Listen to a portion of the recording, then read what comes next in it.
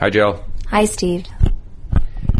We have with us again, and we know he's very busy, and he's going to go back to his desk here at KP Wood. But we want to ask him very briefly to describe the nature of his work now, the different projects that he's involved in, what things there are on the environment, on the horizon, rather, things that he has ahead of him.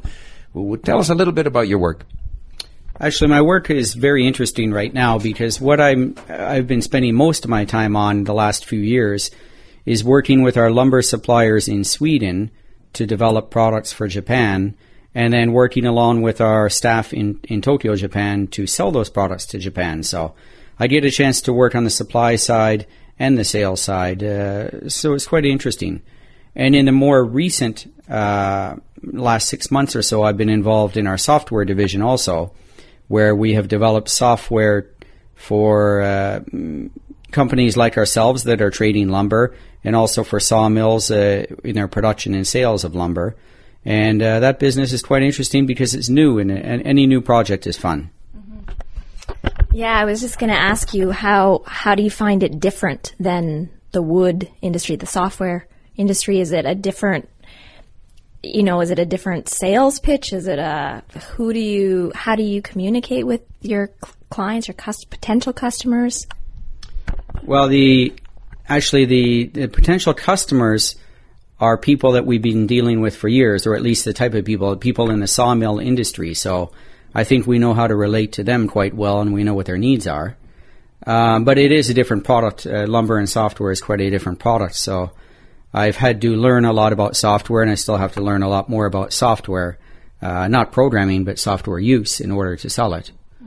And also until now, most of my sales have been selling lumber to Japanese customers in Japan, where now I'm selling software to Swedish customers in Sweden. And, of course, the cultures are totally different. But that's interesting, too.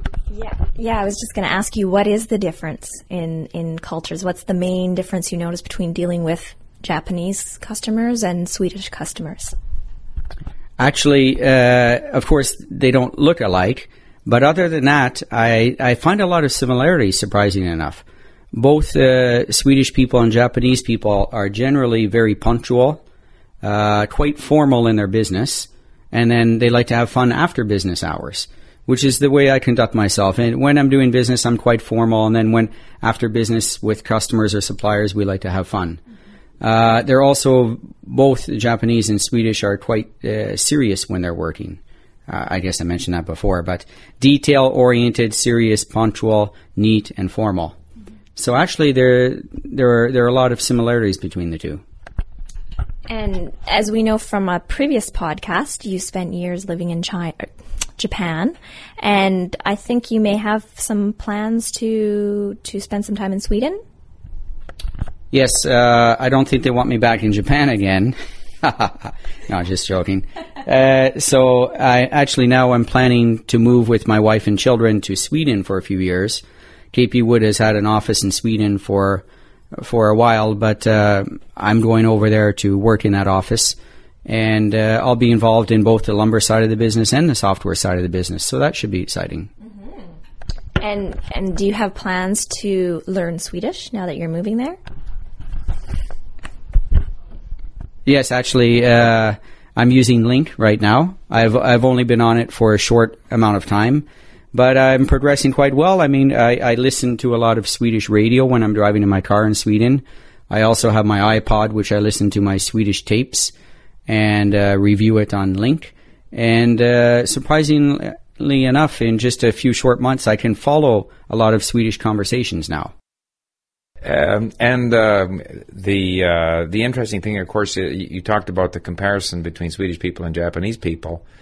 One thing I find interesting is Sweden is kind of a peninsula. It's not exactly a peninsula because Norway sits on top of them, but it's the Scandinavian peninsula. They're kind of separated from continental Europe. And, of course, Japan is a group of islands. So I also find that the Swedish society is a little insular. Like the Japanese are a little bit insular. They're both very international, very internationally minded, but they're also both societies I find quite close-knit. Do you find that? Yes, I do. I mean, they're quite homogeneous.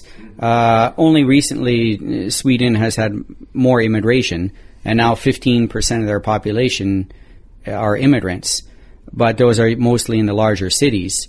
So they are quite insular, but lucky for me that everywhere I go when I speak English, if I go into a restaurant or somewhere, a gas station, and I speak English, they always ask me where I'm from, and when I answer Canada, they're quite friendly. So I've had only good experiences in Sweden, as I did in Japan too. I guess we can, and one of the major differences, though, would be that in Sweden, just about everybody speaks English, which is not necessarily the case in Japan. That's right. Actually, in Tokyo, a lot of people do speak a limited English, where you can have simple conversations but not detailed conversations. In the countryside of Japan, it's very hard to find someone to speak English, which is one of the reasons I left Tokyo after 2 years and moved to the countryside to force myself to learn Japanese. Where in Sweden, a lot of the Swedish people speak better English than I do. And where did you move to in Japan, just before we finish here? I moved to the island of Shikoku, to a city called Matsuyama, which is a very, very small city in Japanese standards. It's only 450,000 people. I guess that would be the second largest city in Sweden. Yeah, it could be. I don't know how big Göteborg is, but okay. Well, listen, thank you very much for dropping by. This has been very interesting. Thank you, Jill. Thank you. Thank you, Stephen. Thank you for having me.